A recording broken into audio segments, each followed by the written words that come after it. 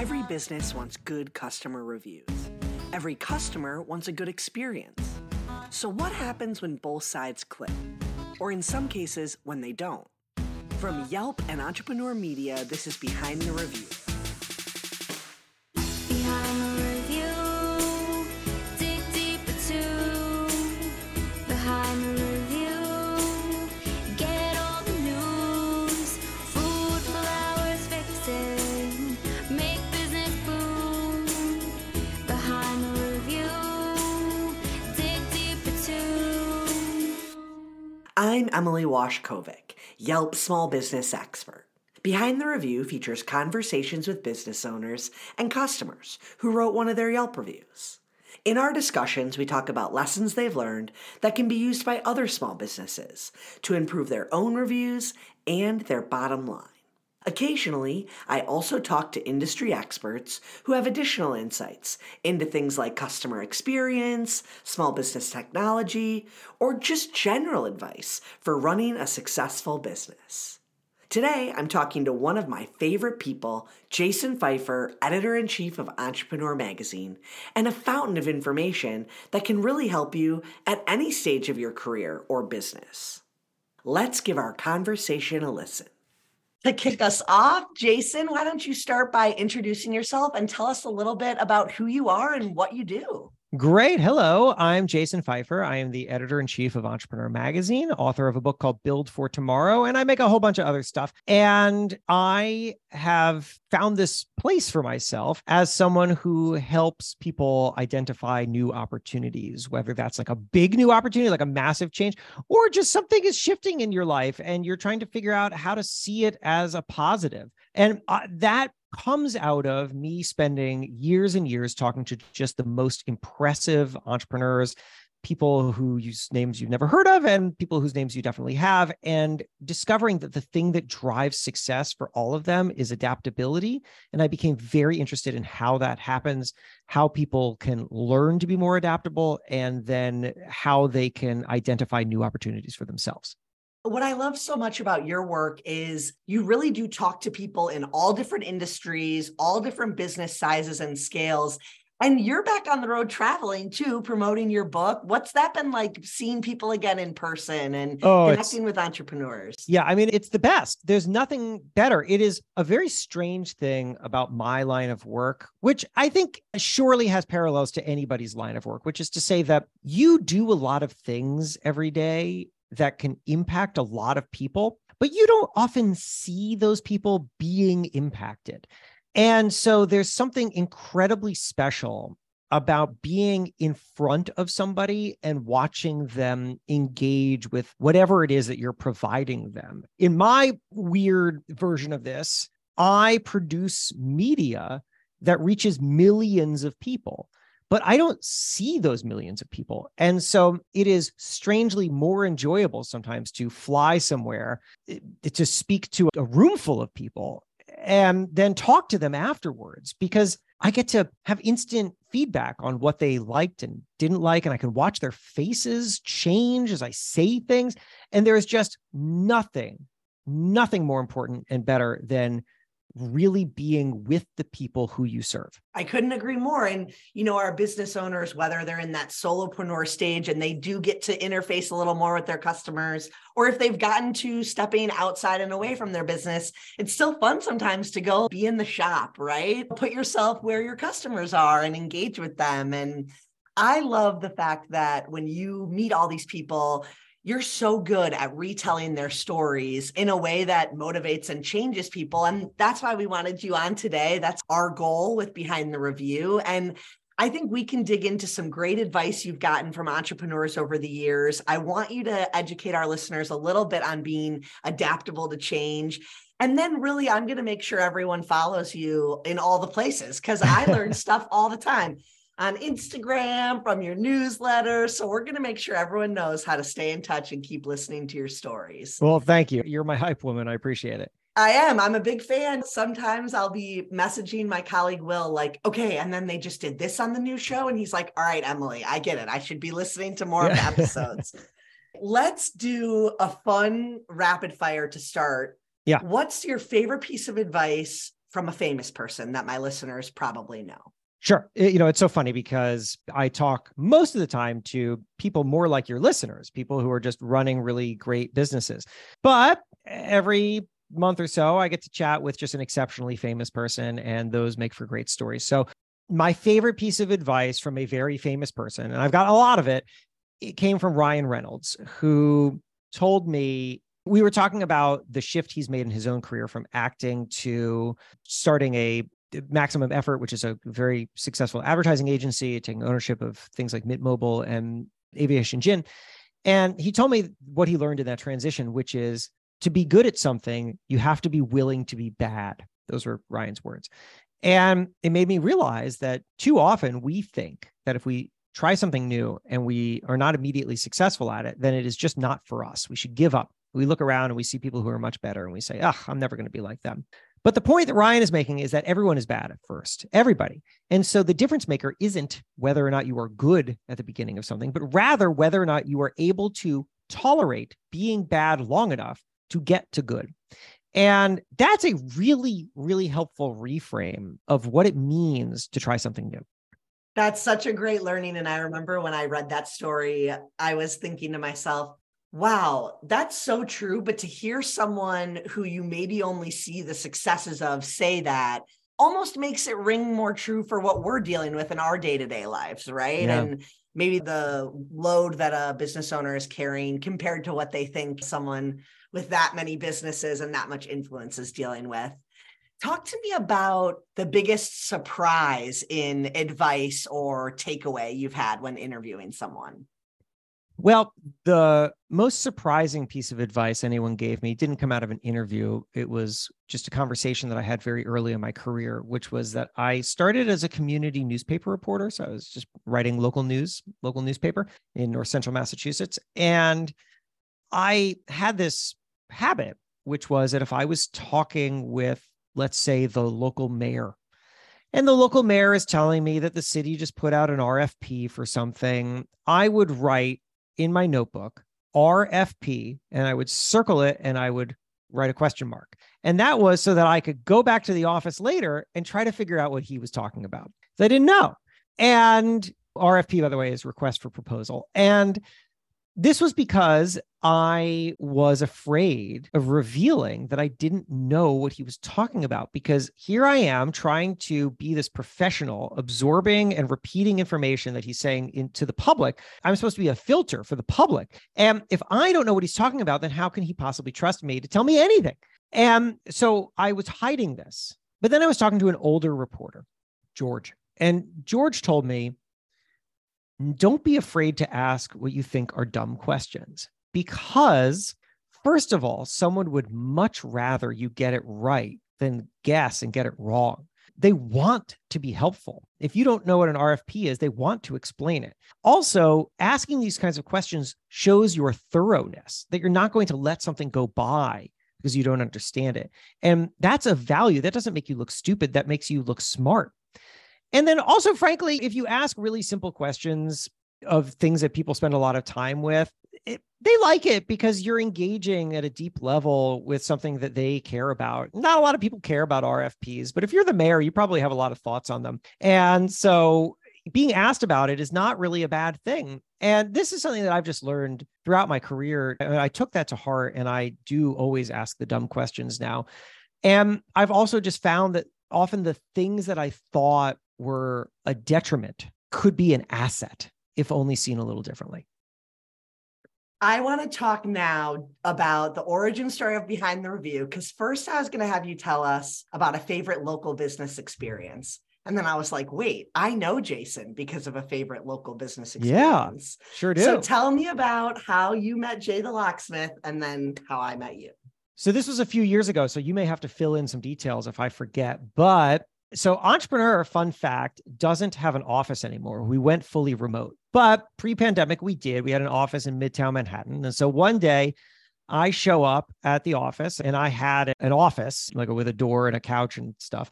I went to open the door to my office and I couldn't get in. And it had been locked. It was the first time that had ever happened. And I didn't have a key to my own office. It was never locked. The idea of having a key didn't occur to me. And I searched around everywhere and nobody seemed to have a key to this office. Then we went through what are you going to do next? Of course, every colleague gets together and everyone has an idea. And now we're sliding credit cards through trying to open this thing. And just nobody could get into my office. And we spent a while doing this. And so eventually I realized, well, I think I have to call a locksmith to get into this office. I went to Yelp and I searched for a locksmith. I pressed a button that you could explain better than me, where I just started getting a bunch of people who were all responding to my need all at the same time. And most of them all cited me. They dashed off an email and they cited me some very low cost. And they said this would be super easy. And then there was Jay, Jay the locksmith, who sent me an email with complete sentences and asked me for more information and a photo of it. And so I did that. I gave him more information. I sent him a photo and he cited me a price that was considerably more expensive than everybody else. And then 15 minutes later, followed up with another email that he had called somebody to find out about the mechanics of this. And I think it was going to be even more expensive. But because Jay also seemed to be the only guy to actually spend time understanding my problem, I quickly concluded that everyone else was probably BSing me and that they were going to show up and then charge me more. And it was going to be this strange, uncomfortable encounter. And so I went with Jay, and the experience was great. Jay was super friendly. I don't think Jay actually showed up. I think somebody who works for him showed up and actually unlocked the door. But I got to talking with him after, and he told me about this industry that he knows very well. And he knows what generally happens, which is exactly this. Everyone cites these very low prices, and then they're just going to screw you when they show up.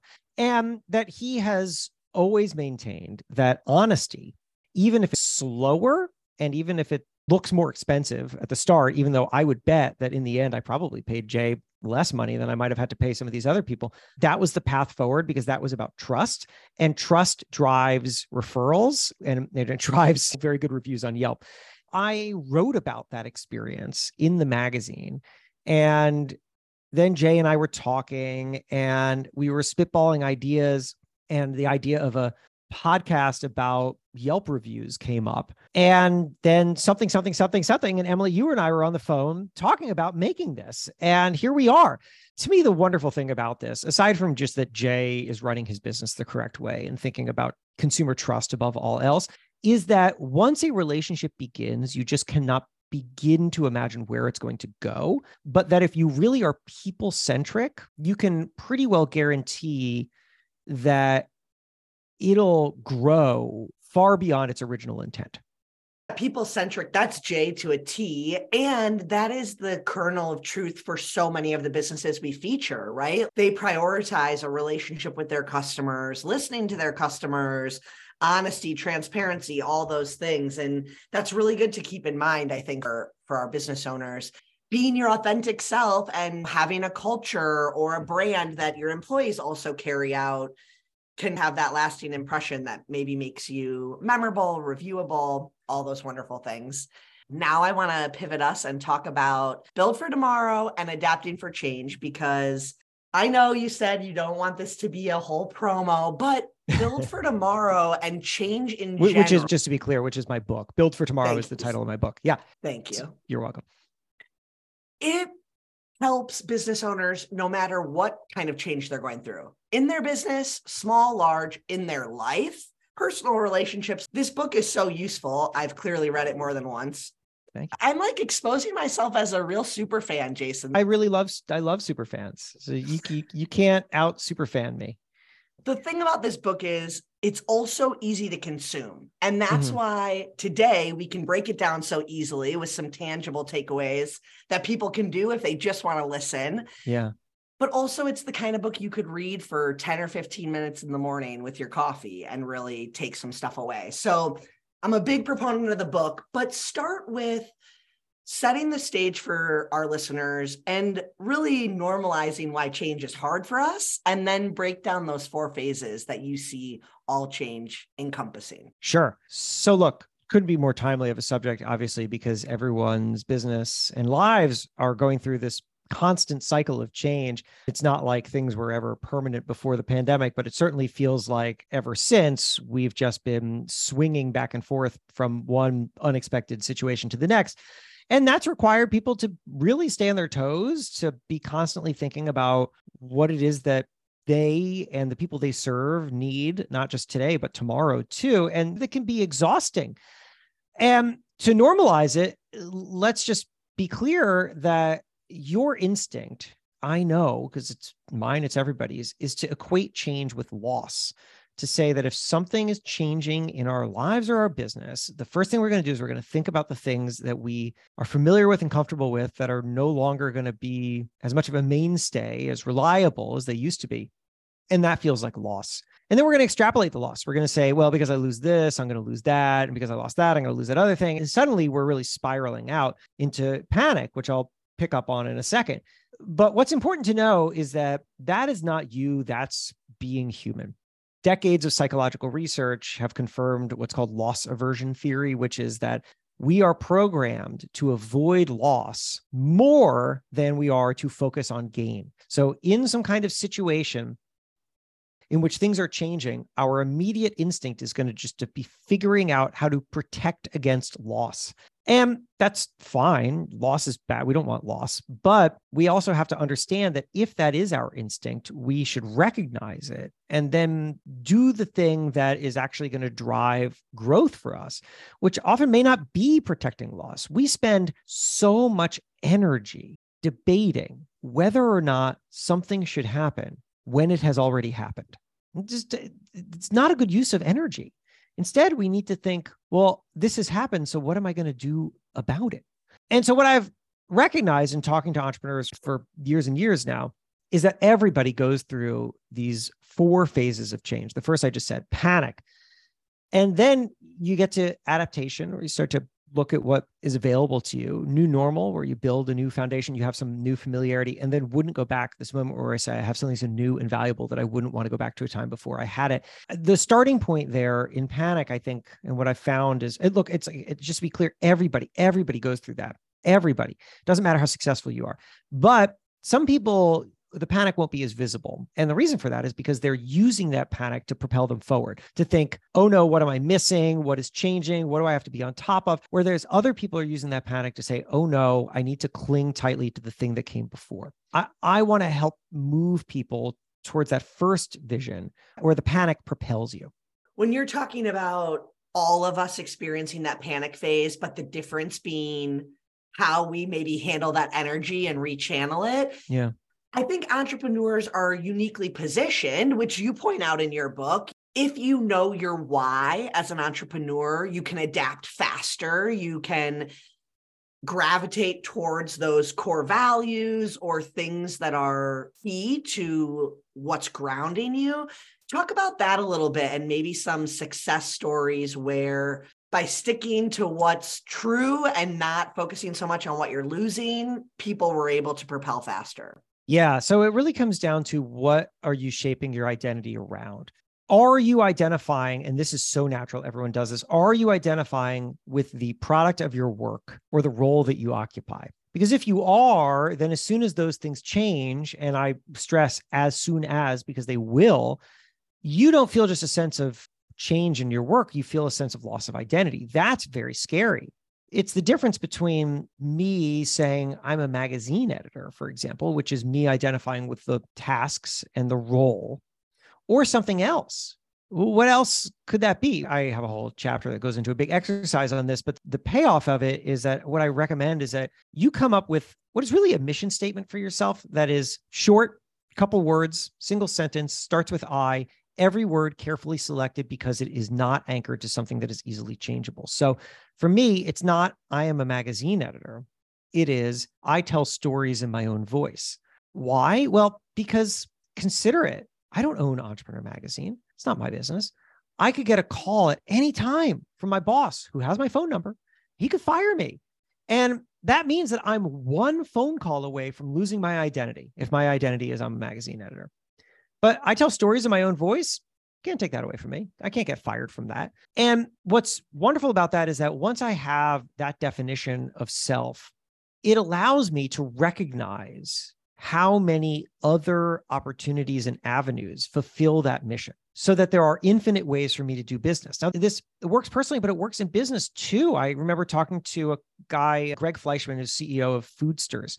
And Foodsters is a baking mix company. They were a baking mix company, I should say, because that's what they started out with, was they made baking mixes. Sarah Michelle Gellar is a co-founder, Buffy.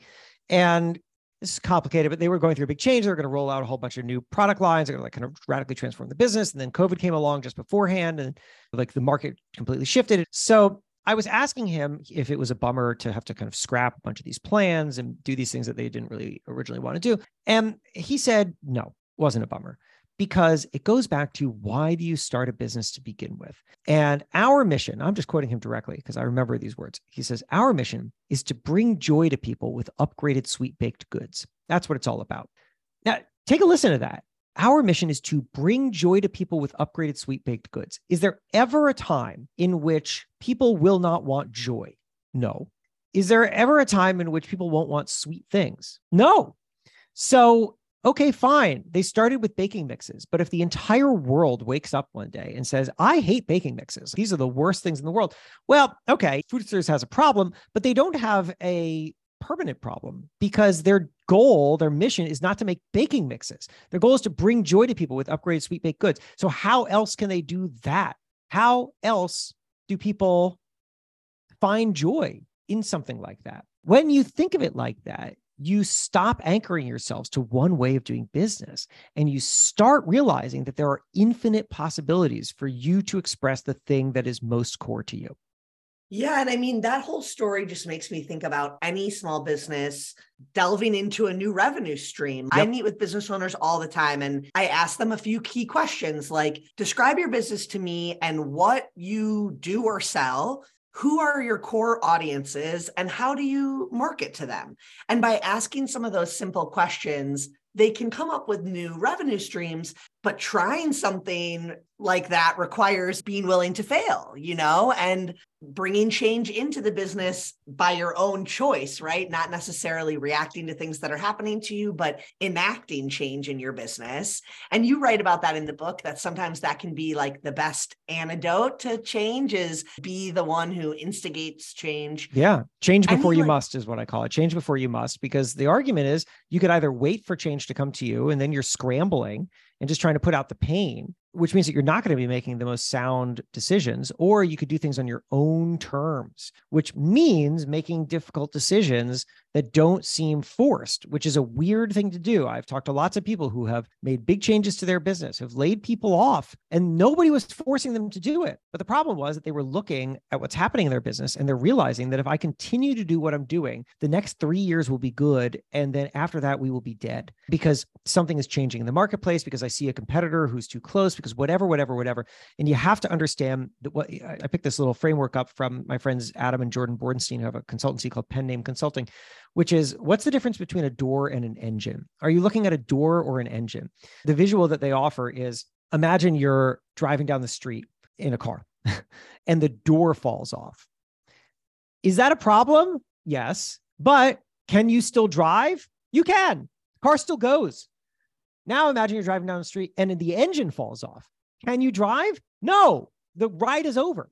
So you have to understand, what are you looking at when you're looking at a problem? Are you looking at a door, or are you looking at an engine? Because if it's a door, then you can make small tweaks on the margins. You can try to improve the product, whatever it is. But if you're looking at a problem and it's an engine, and 3 to 5 years, that engine is going to fall off the car, then you have to start now. You have to. There's just no other option, because otherwise you will just wait until you're dead. I want to close this topic out by bringing it back to reviews, because that's what we always do on Behind the Review. And when I was looking through some learnings in the book, one of the biggest connections I could make is, when a business owner gets criticism online, and their natural tendency is to try to remove it or get it taken down or off, that's being stuck in the past and not wanting to maybe be open to hearing what other people think, which could lead to change. And that's where I think some of that fear comes from. They don't want feedback that might make them realize they need to change something. Yeah. You give really good advice about listening and being responsive when people are sharing things with you, whether it's about your business, your work, whatever that may be. Talk to me a little bit about being open to hearing what people have to say and taking that and digesting it and maybe deciding if a change is necessary or not, because all feedback shouldn't result in a change in your business, right? No, not all feedback should. You can't do everything. But I think that you need to take seriously anybody who is saying something in earnest, even if it's angry, because they had an experience and that experience was real to them. And maybe all you have to do is just show them that they were heard and they will calm down.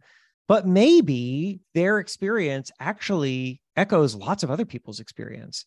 And maybe this is just the only person who told you.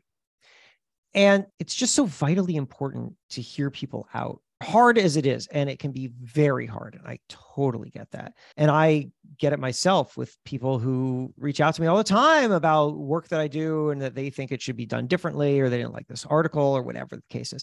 I always respond to all of them. I respond to everybody who's reasonable, I should say. If somebody is just a blowtorch and there's no calming, there's no purpose to this, I don't engage because that's not going to go anywhere. But are they angry but reasonable? Let's have a little dialogue. And what I find is that sometimes I'm able to talk them off the ledge. Sometimes they say something that's very valid criticism. I'll tell you, it's funny. In a way, you and I having this kind of conversation right now comes out of, there's no singular moment in anybody's career path, but this was one of the ones that shaped me was that at the very beginning of me being editor-in-chief of Entrepreneur Magazine, like it just started, and my background is in media. So I didn't have a deep well of business advice to share with people. And I was very afraid of that. It just felt like a point of shame. So now I have this editor's letter, this letter that opens up every issue of the magazine, big photo of my face on it. And I was like, what am I going to do in this editor's letter? I didn't want it to just be a table of contents and essay form. That's what most editors do. I was like, I'm going to do something different. I'm going to bring real value here. This is going to be some kind of essay each time. But what? And I thought, well, okay, the thing that I know is press. I know how press thinks. And I know that a lot of entrepreneurs are interested in press. So what if I do this thing where every editor's letter is actually just me explaining why we made the decisions that we made about who to put in the magazine? And that'll be instructive to people. And so I did that. And I did the first issue and I got a bunch of nice feedback. People emailed me, oh, this is so interesting. And then I did it again the next issue. And I talked about a little bit of other things like how to get a reporter's attention. And I got fewer nice emails. And then I did it a third issue. And then I started getting angry emails. It was interesting because the first time it showed up, I dismissed it. But then the second and third time, I said, wait a second, because they were all some version of, hey, Mr. Fancy Pants editor guy, like all you talk about is how people can get your attention as if you're the most important thing in this magazine. And you know what? Some of us are running our businesses and we don't care about getting an Entrepreneur Magazine. And this is the only thing you seem interested in. And so I started writing back to them to understand where they were coming from. Because I wrote back and I was like, look, I hear you. It's interesting because people often ask me about how to get press. And it's a subject that constantly comes up. And I thought I was doing a reader service. And one of them wrote back and they said, I totally get that. And that is something that a lot of entrepreneurs are interested in. But you have to remember that this is the editor's letter. It's the first thing that people see in the magazine. So to me, as a reader, it sets the tone for the magazine, for what the magazine's about, and for what you're about as the guy who's the face of it. And all you're talking about is press. So it seems like you're not really interested in anything else. And I realized he's right. Even if I was doing something because I thought that the reader was interested in it, and frankly, they are, because people ask me about press all the time, this was not the venue for it. This was an opportunity to do something else, to push myself into uncomfortable places, to understand how to relate to people in different ways, and to ultimately be the thing that people expected me to be in this space. And therefore, more broadly, to be the person who people expected me to be in this role. And that was a hard, hard thing to learn. And it took a lot of time. It took years. The result is basically the kind of thing that you hear in this conversation right now, is me having absorbed these ways of thinking about entrepreneurs and figuring out my place in it. How does it connect to the things that I do? But also, how do I just understand how to make coherent sense of everything that I'm hearing? Because I have a unique place, which is to be able to hear people and find patterns in what they say and figure out what's meaningful. So let me live in that. And that defined what I would describe as my business, my career. I run Entrepreneur, but I also do all sorts of other things on the side that are just mine. And it all came out of, in a way, that user feedback. And I wouldn't have gotten anywhere had I not listened to it. What a great story to conclude us. Now let's tell everyone where they can stay in touch with you. Newsletter, website, social, give me everything. I'll give you some, because what I've found is that if you give people too many things and they don't remember anything, that's just a good business fact. So I'll tell you this. One, we already talked about my book, Build for Tomorrow. I would love for you to check that out. I think it's a great resource. Also, I write a newsletter that is called One Thing Better. It's exactly right there in the name. Each week, it's one thing that you can do better to build a career or company that you love. And you can find that at onethingbetter.email. That is an actual address. I bought it solely for the purpose of being able to speak it on podcasts. Onethingbetter.email. It will auto forward to the newsletter sign up page. And then otherwise, reach out to me. However you find me, Jason Feifer. I'm easily found on all the social media platforms, and I am very responsive. So if you have thoughts, let me know. Thank you so much for taking the time to join us. It feels like a celebration, 100 episodes in, and you're the whole reason behind the reviews here. So thanks for being the impetus to the show, and thanks for joining us today. Oh, well, thank you. I may have been involved in the start, but you wouldn't have gotten to 100 episodes if it wasn't for you and your commitment to small business owners and how to help them be greater. So thank you for all the work you do. Thanks, Jason. And that concludes our episode. Be sure to like, subscribe, and follow the show so you get an alert each Thursday that we drop a new episode. I hope you enjoyed it and were able to take a thing or two away to implement in your own life. Whether it's a new idea that you can bring back to your business or a fresh perspective on how to be a positive influence as a consumer, we share these stories to inspire and create more meaningful connections in your local community.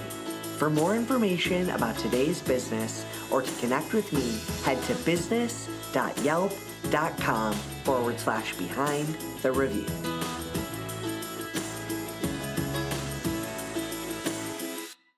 This episode featured a conversation with Jason Feifer, editor-in-chief of Entrepreneur Magazine, author of the book Build for Tomorrow, and host of multiple podcasts, my favorite being Help Wanted and Problem Solvers. Head to jasonfeifer.com if you want to find ways to connect with and support Jason's work. Special thanks to Holly Anchi, who helped edit this episode. To learn more about the story, head to business.yelp.com/behind the review and check out the guest details and episode takeaways. Don't forget to subscribe so you get an alert each Thursday when we drop a new episode. To claim your own Yelp business page and start engaging with consumers, visit business.yelp.com. And if you want to be on Behind the Review, send your Yelp page or a link to one of your reviews to podcasts@yelp.com. Our theme song is performed by Ali Schwartz and produced by Robbie G of Messerol Sound. The show was edited by Entrepreneur Media.